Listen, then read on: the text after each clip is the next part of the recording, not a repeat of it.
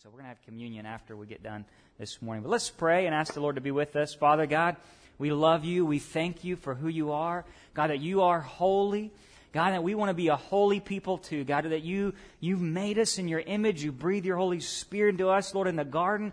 And God, that when we fell, we lost it. But God, when you came back and you died on the cross, Lord, you breathed your Holy Spirit on your disciples and you called them to wait into the upper room, Lord, because you want to fill them with the presence of God deep within them, to abide with them and them with you, God.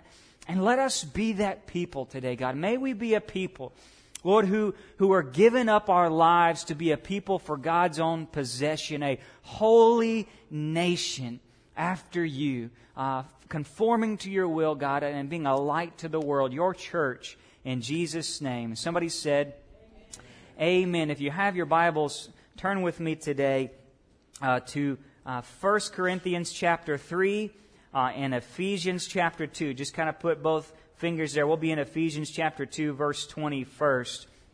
But this morning, we're part of our Be the Church series. We've been talking about what does it mean to be the people of God? What does it mean to be the bride of Christ, the church? And today, we're going to talk about what it means to be the temple of God, the temple of the Holy Spirit. But if I had to title it something else this morning, I would title it Repurposed. Look at your neighbor and say, I'm going to be repurposed. You're going to be repurposed. Each one of us today, we're going to be repurposed. But what does it really mean to be a Christian? What does it really mean to be a Christian? What's required of the Christian life? What do you got to do to be a Christian? What should you do to be a Christian? Can you be a Christian without being a part of the local church? And you're all here today, so you get bonus points, right, for the message. But can you be a Christian without being a part of a local church, being invested in the church? You know, a lot of people think they don't really need the church. It's just a formality. It's something that we just do or go to. Somebody will say, well, I don't have to do that to be a Christian, and so on.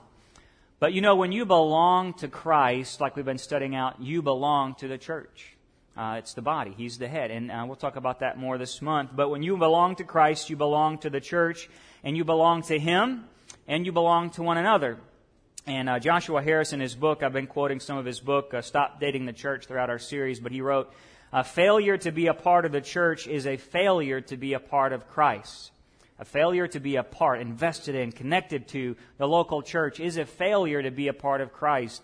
And you got to think of it this way. If we are the church, if you and I, if you are the church, if I am the church, if we are the church, we belong to God. And God is holy. We belong to God, and God is holy. And so if we belong to God, that means we are holy. And holiness is simply this. Holiness means belonging to God. When you think about God and you talk about holiness, it's really about His essence, His nature, His characteristics. That's holiness to God.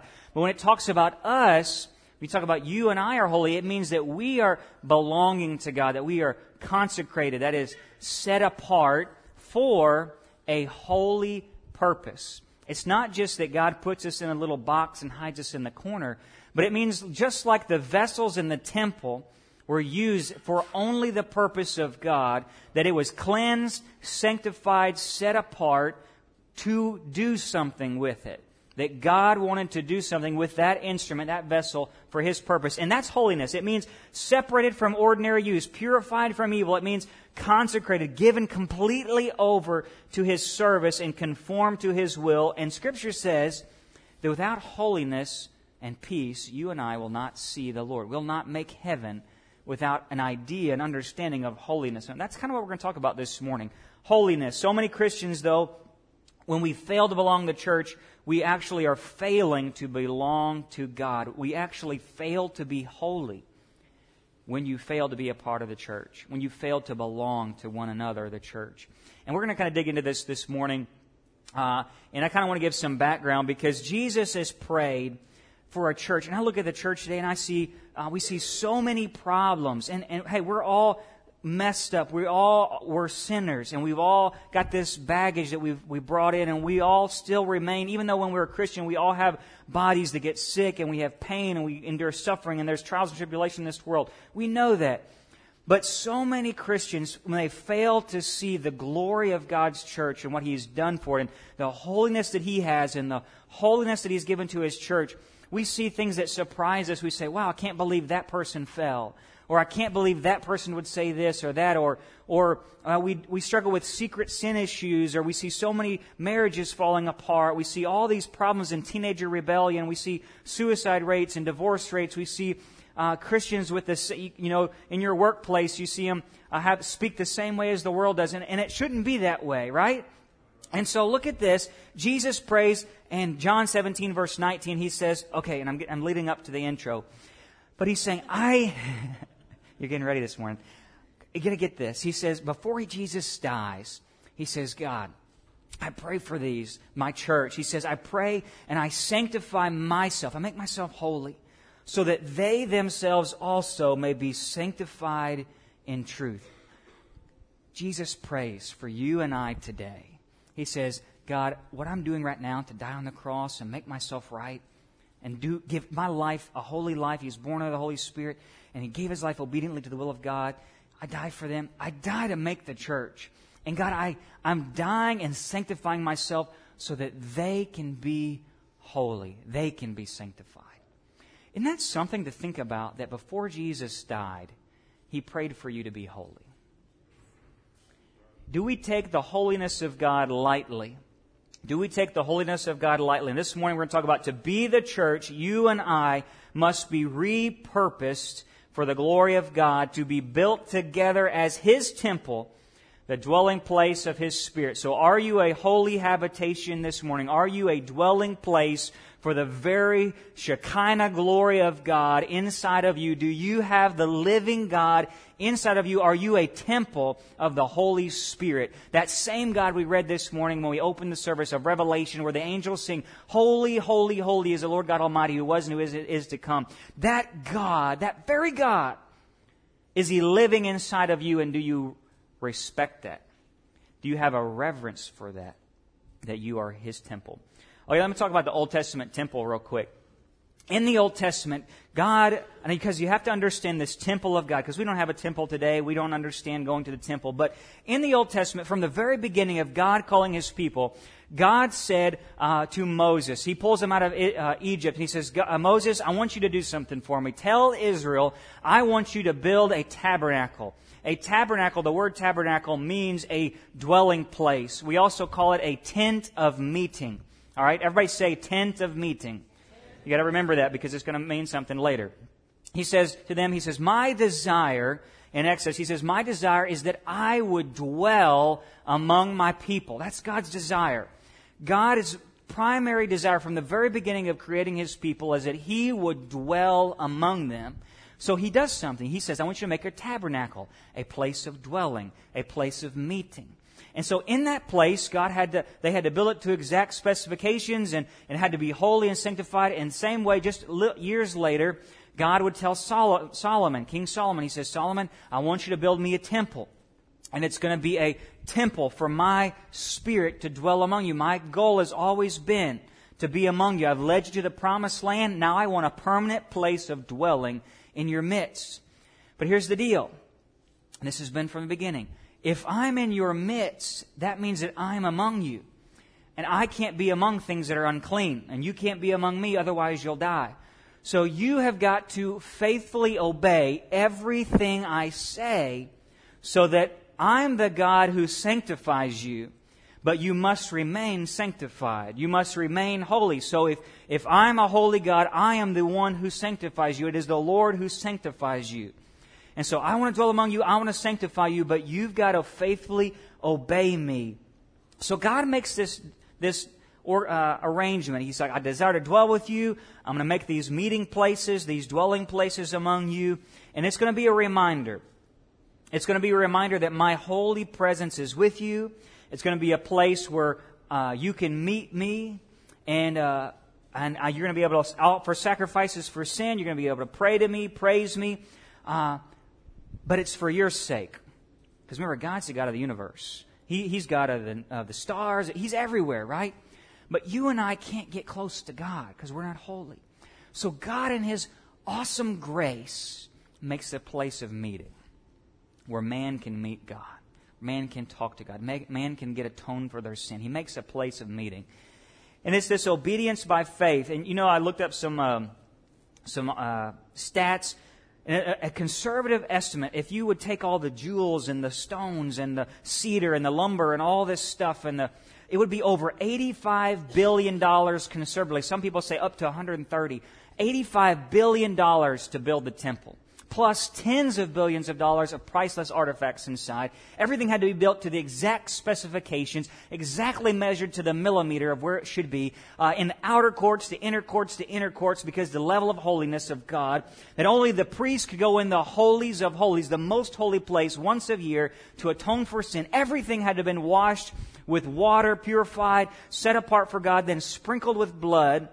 And it took 100,000 people over 7 years to build this place. It was one of the 8th wonders of the world. There was nothing like it. It was just gold everywhere, cherubim on the walls, palm trees everywhere, and it was holy, set apart for the purpose of God. Think about that. God's holiness was serious business. It was holy. It was sanctified. It was set apart. It was crafted with the most beautiful craftsmen, the most anointed men could only build it. It was anointed with blood. It had to be lighted with oil continually. Every day they had to keep the fire burning on the altar. They had to put fresh bread out daily. They had to be served. Nobody, not even a normal family. It was a specialized, trained priest and ministers wearing specialized clothes, using specialized equipment, set apart for the purpose of God. Tell me God's holiness is not serious. Serious. God's holiness was serious to them and to Him. And I wonder sometimes, do we take God's holiness lightly? Think about it. How serious God was about His holiness. One author wrote it this way. He said, the temple and all of its rules was a reminder that man must approach God only as God chooses. You couldn't just walk into the temple. You couldn't just walk up to God. You couldn't just do whatever you wanted to do. God's holy. We're not. Now think about this. When we're Louisianans, we're Gentiles, we're heathens, right?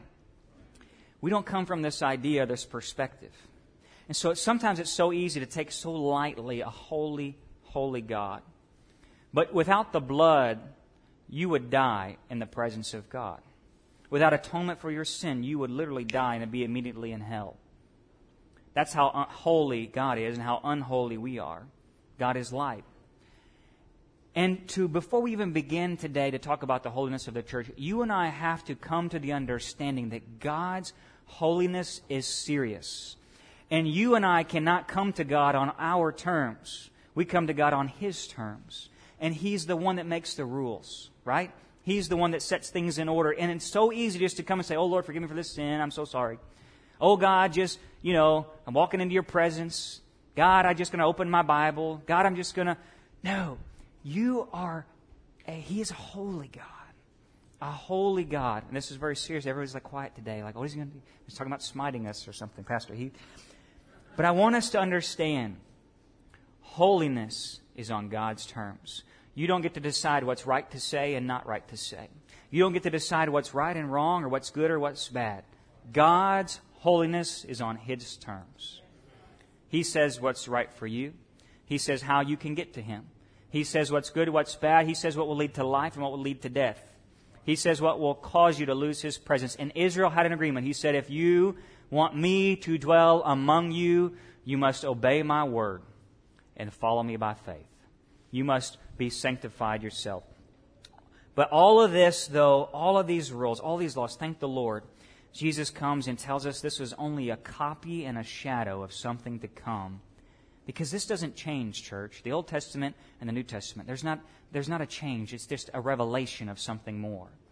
Jesus comes and tells the woman at the well, He says, hey, an hour is coming and now in when true worshipers will worship the Father in spirit and in truth. For such a people the Father seeks to be His worshipers. God is spirit, and those who worship Him must be worshiping in spirit and in truth. And Jesus comes today to tell you and I something. Now you are that temple.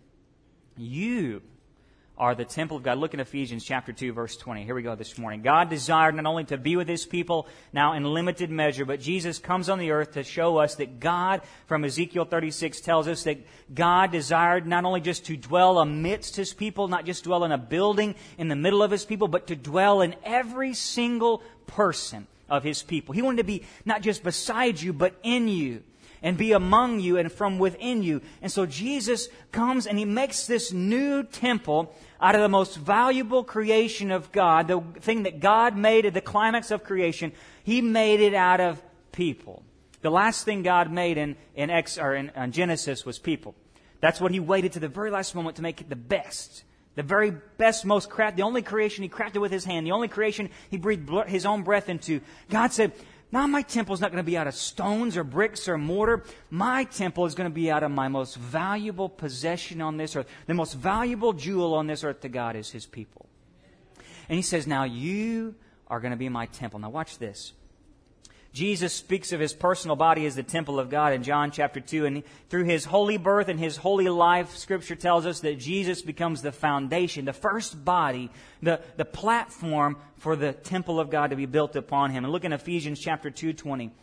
The world is wondering who in the world is the church. They're waiting for people to rise up and become what God has created them to be. In Ephesians chapter 2, verse 20 through 22, read this with me. It says, having been built on the foundation of the apostles and prophets, Christ Jesus Himself being the cornerstone, in whom the whole building being fitted together is growing into a holy temple in the Lord, in whom you are also being built together. Everybody say together. Together into a dwelling. That's the key word. What was the tabernacle called? A dwelling place. A place of meeting of God in the Spirit. 3 things I'm going to give you today about you and I being the temple of God. Number 1, you are a dwelling place of God's Spirit. Number 1, you are a dwelling place of God's Spirit. God, just as He desired to dwell among His people, Israel. It's been His nature from the very beginning. I want to be with you. Isn't that awesome to think that God of heaven wants to be with you? Why? Isn't that crazy? That He just wants to talk with you, to walk with you, to be with you. Do you think about like this holy God? Man, He's up there in heaven. It's a green rainbow. There's a sea of crystal glass. There's all these angels and millions of angels. And there's 6 angels that are up there with 6 wings singing, holy, holy. And their eyeballs all over them. There's weird guys. I mean, just totally blows your mind of what it would look like. Colors you've never seen before. Jewels we've never seen before. Streets are made of gold because that's their pavement. Gold is nothing. I mean, it's just pavement, right? And that God looks down from heaven and says, the Holy of Holies, He says, I want to not just be with you, I want to be in you. Hallelujah. Isn't that amazing? Why? I don't understand it. I really don't. I have no words to ascribe.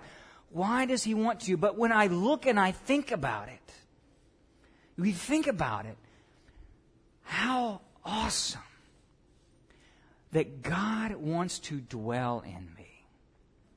Shouldn't I take some reverence for that? Shouldn't I think about, man, if you're struggling with an identity crisis, just think about that. If you're depressed for a moment, just think about that.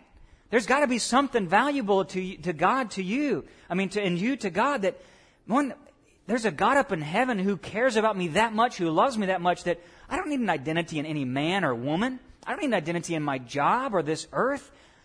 God up in heaven wants to dwell in me. How valuable, how awesome, how reverent I must think of Him.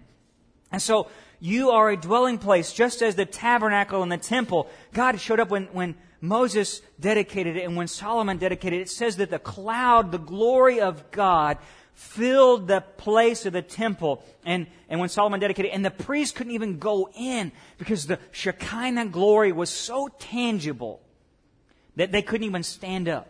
They couldn't even go in. You couldn't even see it because God's presence was so very real. I'm going to ask you this morning, is God's presence in your life tangible? Do you just think, oh, I'm a Christian. Yada, yada, yada. I believe in the 10 Commandments. I go to church, the end. But is there a supernatural walk with God in you? You should think that I feel every morning when I get up, it is different because I am walking in the presence of God. Every day, that do we sense the presence, the tangible glory of God in your life? And when we come to meet in a place like this, that the glory of God just descends. That from a non-believer's perspective, they should feel something different. Because God's presence in the Old Testament was visible. It should be visible in your life. When you walk into a room, the presence should change. When you go to work, the presence should change. The atmosphere of your workplace should change because the presence of God, the God who's up in heaven, is in you and just walked into that room. Do you think of yourself in that way?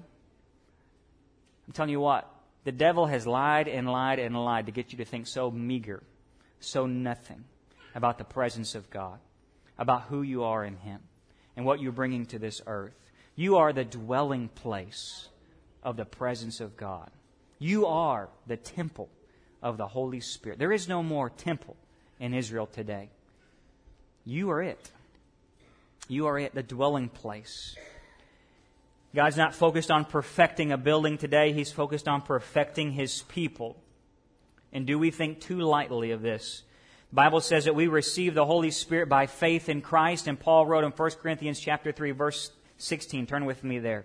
1 Corinthians chapter 3, verse 16. He said, do you not know? Do you not know that you are a temple of God and that the Spirit of God dwells in you? Does He meet with you in your heart today? Is that a tent of meeting? Your heart. Do you find a dwelling place in your heart? Does God feel at home in your heart? Think about it. Does He feel at home? Can He come into your house and rearrange all the furniture in your heart? Can He make a residence and He says, no, I don't want this in my heart. No, I don't want that in this heart.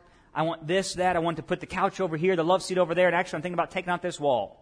I want to paint this wall green. I want to paint this wall blue. And I'm going to make this the kitchen and that the dining room. Does He have full reign and say, this is my temple?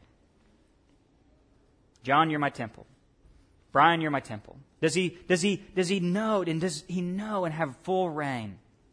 Number one, you are the dwelling place of the Holy Spirit where there should be a tangible presence. Paul even asks, he says, don't you guys get it? Don't you know who you are? Number two, he says, you are built together. And you're like this. You are built together. Ephesians 22 and 1 Corinthians 3:16. That's where we are. Ephesians 2:22, he says, in whom you are being built together into a dwelling of God in the Spirit. He says built, that means fashioned by God together. You know, it took someone, we have a brick church, and it took someone with their hands to put every brick where it goes. And he says God is fashioning, God is building with His own hands, putting each brick together exactly where it goes to build up a church. To one He calls them to be an apostle, to one a prophet, to one a teacher, to one an evangelist. To one He gives a gift of help, to one He gives a gift of mercy, to one He gives a gift of encouragement. To one He calls them to go to missions, to another He calls them to call someone at 3 a.m. in the morning to make sure they don't do something stupid. To another He says, I want you to raise this son and that daughter. To another, I want you to be a Sunday school teacher. To another, and all of it together becomes a glorious building, fitted together and designed by Him. You know, an architect had to design this building. Sometimes we wonder about that person and who they are, you know, when we have our building issues, right? But God's church, God is the architect. And He says, He told me, Heath, I know you had plans for your life, but this is what I want for you. Give up your own plans. I'm putting you here. This is where I want you. This is the brick. You're my brick. I want you to put you right there. To another, He says, hey, give up your life. Stop trying to run away from me. I'm going to put you right here. This is your job. You got to fill that hole right there. If this brick over here decided not to be here today, we would be looking outside and we'd be losing AC, right? But it's God is being built together. Now look in 1 Corinthians chapter 3, verse 16. Paul says, he says, you are a temple of God. You know what? The you right there, Paul was speaking from the south. And that word in the Greek actually means y'all. You all. Did you know that? Y'all speak Greek every time y'all talk. He says, Y'all, you all are a temple. It's plural. That word you is plural there. He's saying it takes all of y'all to make the temple of God. You all. Now, each one of you is the temple of God. But in the same sense, each one of you is only a brick in the whole temple. Now, here's why. I went to Belize this last year with our team. And God's spoken this to me several times before. But, you know, when you go to another country and you meet the missionaries and you find out or you hear somebody come on a Wednesday night or a Sunday night here at Sanctuary to hear their heart for a country, you get with them and you just sense it. Like if you go out to eat with some of these missionaries, they are just excited about China or just excited about Belize or Angola prison or wherever their mission is. Because God has taken a piece of His Spirit, His heart, and put it into that person. But then I go and meet another missionary, and they're passionate for kids ministry, or they're passionate for Russia, and that person has that heart. But neither one of them have the same equivalent. This guy's passionate for Russia. This guy's passionate for Africa. This person is passionate for kids ministry. This person is passionate, Pastor John's passionate for youth ministry, right?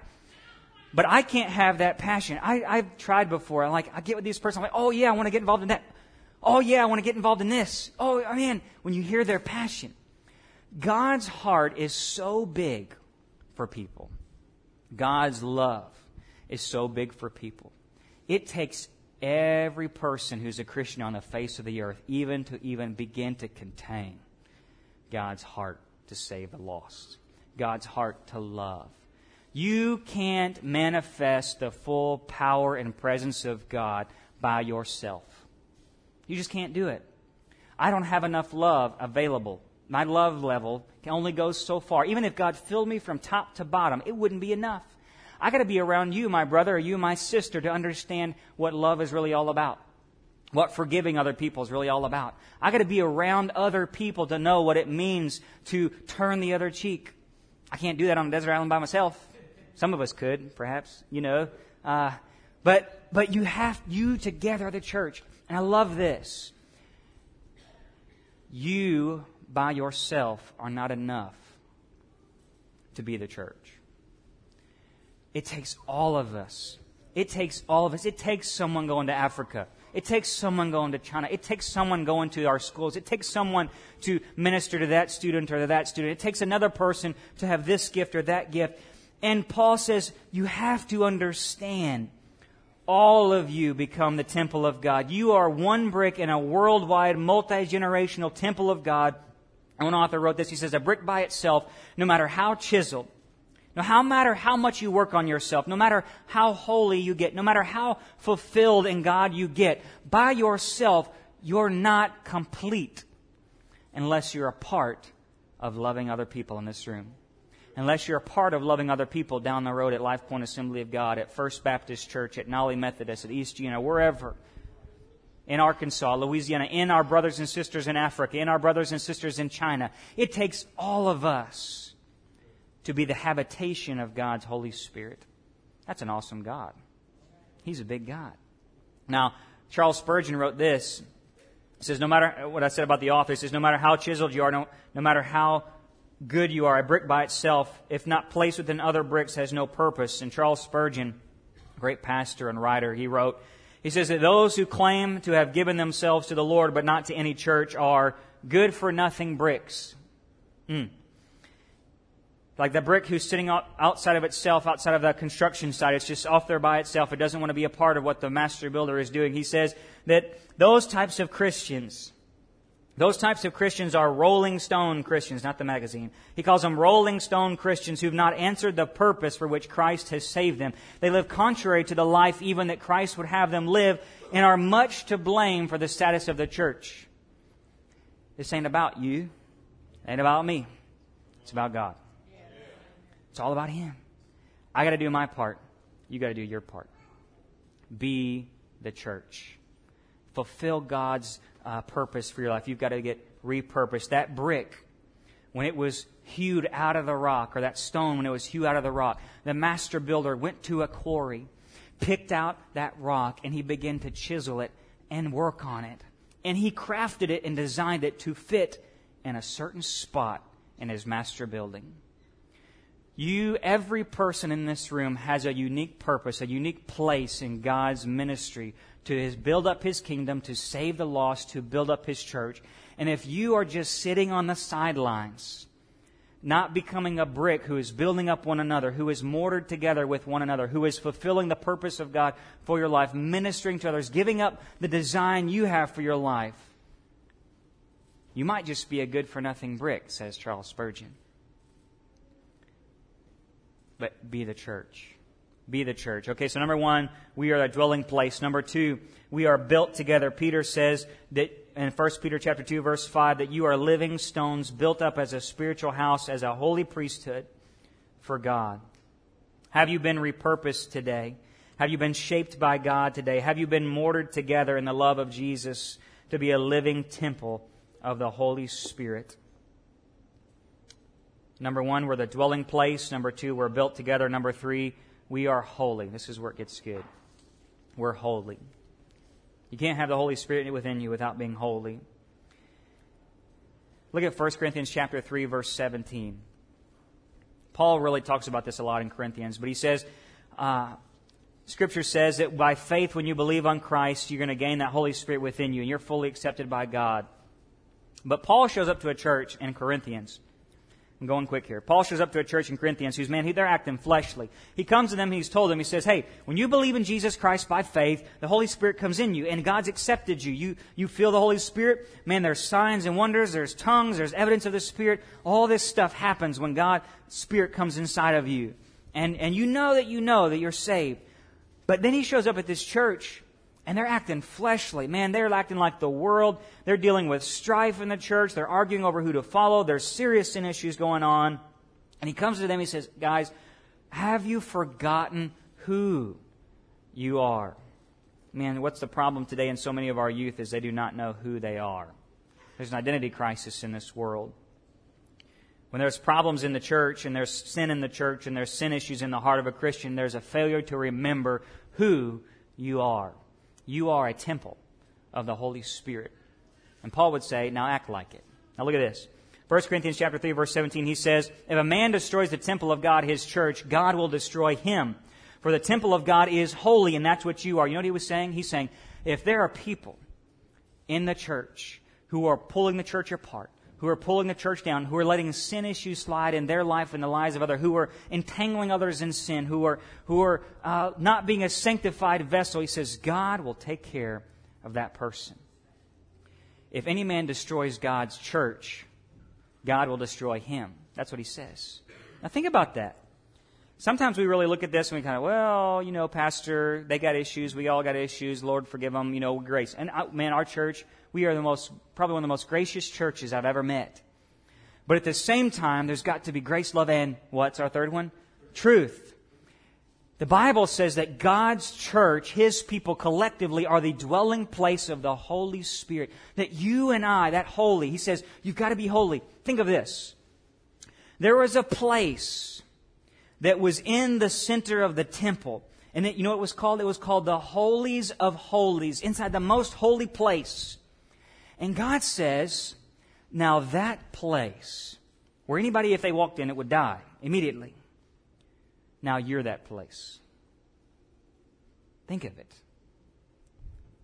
Your body, your mind, your heart is now becoming, because the blood of Jesus has sprinkled you and cleansed you of sin. You've been washed in the water of the Holy Spirit. You've been purified. Your life is now to be set apart, not just as a Christian, not just as Heath or John or Chris or Stacy or Mike or whoever. You have become the Holy of Holies. Think of this. Now, what should that do to us and how we live our lives? Now, that Paul says in Galatians, he says, hey, when Christ comes, now there is freedom from the law. You're no longer bound to the law. He says, now you're free from the flesh. You've got to die to the law, die to the flesh. And now you live by the Spirit of God who dwells within you. You live in the freedom of the Holy Spirit. But at the same time, how should you live? How many people growing up had those bracelets, WWJD? Anybody? Some of us were older when they came out. I was in high school when they came out. There's never probably been a truer statement that we should analyze our lives every day.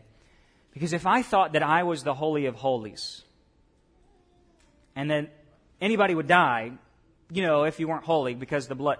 But now I've got the blood covering me, and God makes me the Holy of Holies. How reverent should I walk on this earth? How much should I think about what I'm reading, what I'm watching, what I'm listening to, what I'm saying, what I'm thinking, what I'm doing? Sometimes people want to come to the pastor and they ask, should I watch this movie? Should I get this tattoo? Should I smoke? Should I drink? Is this a bad word? You are the Holy of Holies. What do you think? Where's the line? There ain't no line. You're the Holy of Holies. God's Spirit dwells within you. And go back. Our comparison today is to look at a man named Jesus Christ who walked this earth, and He was the most holy person to ever walk the face of the earth because He was born by the Holy Spirit, which is initial. But then He walked progressively in obedience to God. And think back what I said about Israel. God said, I am the God who makes you holy. I am the God who sanctifies. So when you and I are born again, we are saved. God makes you holy. You are sanctified. The blood of Jesus covers you. You can't get any holier by what you dress or your haircut or your television or what. You could be messed up, still struggling with sin, all that stuff. That's called initial sanctification. You initially become holy because of the blood of Jesus. Because you're born again. The Holy Spirit lives within you. But like Israel, God told Israel, He said, hey, now I've made you holy. Now faithfully follow me. By faith you're holy, but by faith you should listen to the Holy Spirit now and walk in everything I tell you to do. So you and I today, our holiness, I'm just talking to you today, take the notes for a second. I just want to talk to you. You and I, when we become saved, you and I are holy as you can ever get. That's initial. But every day, you and I have to remember that the Holy Spirit of God now dwells inside of you. And He's going to tell you, because you're His house, what to watch, what to read, what to listen to, what to say, what not to say, where to go, where not to go, because you are not your own. Look at this, 1 Corinthians chapter 6. The Apostle Paul says, but the one who, verse 17, 1 Corinthians chapter 6, verse 17, he says, but the one who joins himself to the Lord is one spirit with Him. The Holy Spirit dwells within you. Your mind, you're one accord. You know when Adam and Eve were made together in the garden, it says they were one mind, one accord. They were one spirit, one creation. Remember we talked last week, we're the bride. When you're married to God, you have one identity. Adam and Eve couldn't even argue. You couldn't think anything separately. We're one together. When you and I get saved, you're married. You're bonded together with Jesus Christ. The Holy Spirit comes in you. And our design then from that point on is that you would think like God thinks. You would talk like God talks. You would walk like God walks. And He says, now get this. The very glorious presence of God has made you the Holy of Holies. And that Spirit is inside of you. Now, how should you walk? How should you think? How should you talk? Should you do that or should you do not? He says, you're one spirit with God. Are you thinking like God? Are you acting like God? When you get angry, are you responding like God? When someone steps on your toes, does God come out? Or do you come out? Right? Because He says, think of this, the glorious presence of God filled the place out of the holies of holies. What comes out of you when all your buttons are pushed? How holy are you? Not about what you dress and act and all that. God cleans all that up with the blood of Jesus. He died. We died to the law, the ceremonial law of the do's and the don'ts, and don't eat, don't touch, don't taste. That all is covered by the blood. Now He's saying it's a heart issue. It's a heart holiness. It's not what's going into you. It's what's coming out of you. And I tell you what, if you were to open that Ark of the Covenant in the Holy of Holies, the glory of God would fill that place. What comes out of you when people open you up? What comes out of you when your mind just lets loose or your tongue just lets loose? How holy are you? Do you recognize that you are the holy temple of God? Look, he says, verse 18, sometimes though, Paul, he talks to this church, and sometimes you got to be blunt for some of us, right? Sometimes we don't always get it. Look what he says. Verse 18 says, flee from immorality. Every other sin that a man commits outside the body, but the immoral in man sins against his own body. And he says, 19, do you not know that your body is a temple of the Holy Spirit who is in you, whom you have from God, that you're not your own? You've been bought with a price. Therefore glorify God in your body. You and I have been repurposed as living stones. You don't get to think what you want to think about that person anymore. That person who wronged you, who did you so wrong, who did you bad, you don't get to think about them like you want to think about them. You don't get to feel about that person like you want to feel about them anymore. You don't get to talk like you want to talk anymore. You don't get to go buy and sell what you want to buy and sell anymore. Everything you do goes through the check of this. God, is that your will for my life? God, should I buy that truck? Should I buy that car? God, should I get that tattoo? Should I smoke? Should I drink? Should I cuss? God, should I move here or move there? God, should I marry him or should I marry her? God, should I wear this or should I wear that? That's your life now. Your life is not your own. You are the temple of the Holy Spirit who dwells within you. And there's this promise. I'm going to get to this. What's coming out of God's temple? God says, He said, I will dwell among them. I will be their God. They'll be my people. In verse 17, 2 Corinthians chapter 6, He says, come out from their midst. Be separate, says the Lord. Don't touch what's unclean. I will welcome you. I'll be a father to you, and you'll be my son and daughter to me, says the Lord God Almighty. Are you a temple of the world or a temple of God? We are a habitation, a holy habitation of God's Spirit. And when we are opened up, what is within us comes out. And is it the presence of God that when Jesus says, bless and do not curse, when someone stabs me in the back, does blessing come out? Or is it a temple of this world, a habitation of the evil of this world, and cursing come out? Is it when I'm wronged and done bad, does jealousy and anger and strife come out? When someone looks at me the wrong way, or someone says something bad about me, or I'm done wrong, or whatever, what comes out of me is evidence of how, Holy Spirit, you have ownership of this heart. I pray that when you and I walk into a room, man, the glory of God just fills that place. I don't care what you look like, what you've done, what you had done before, but the blood of Jesus will cover you of all sin. He'll make you holy as you can ever be holy. But our job from then on is to faithfully follow and obey the voice of the Holy Spirit who dwells within you. Then you'll be continually holy. Amen? Worship team, would you come? I'm going to give you this promise as they do. The Bible says this. Listen to me real quick, and we're going to take communion together before we leave this place. I want you to really listen to me. Nobody thinking or moving around. This is what Scripture says about you being the temple of God. Are you ready? He says when Jesus Christ has died on the cross and when you believe in Him by faith, it says today you can walk in the freedom of God's Spirit who lives within you. You can be cleansed of all unrighteousness. You can be free from your fleshly desires and free from religious laws. You can have a new purpose in God's master plan. You can naturally produce Christ-like fruit by His Spirit who lives within you. And you can be mortared together, bound, knitted together in love with His people.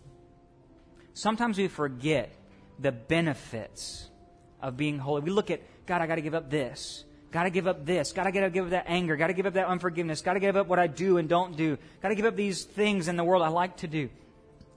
Man, the good outweighs all that. Who you get to be. That God's very Spirit. Listen to me, church.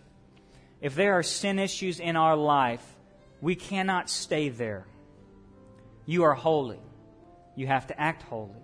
You have to be holy. Be His church. If there's sin issues that we continually struggle with in our life, yes, there's do's and don'ts. Scripture is clear. We don't have sex outside of marriage. Scripture is clear. We don't get drunk. Scripture is clear. We don't harbor unforgiveness. Scripture is clear about many things. But there are so many things that we could list about sin. The Spirit of God is already dealing with people in this room this morning to tell you, I'm trying to get you holy. I want you to faithfully follow me. This is what I need you to do in your life. This is what I want to do in your temple.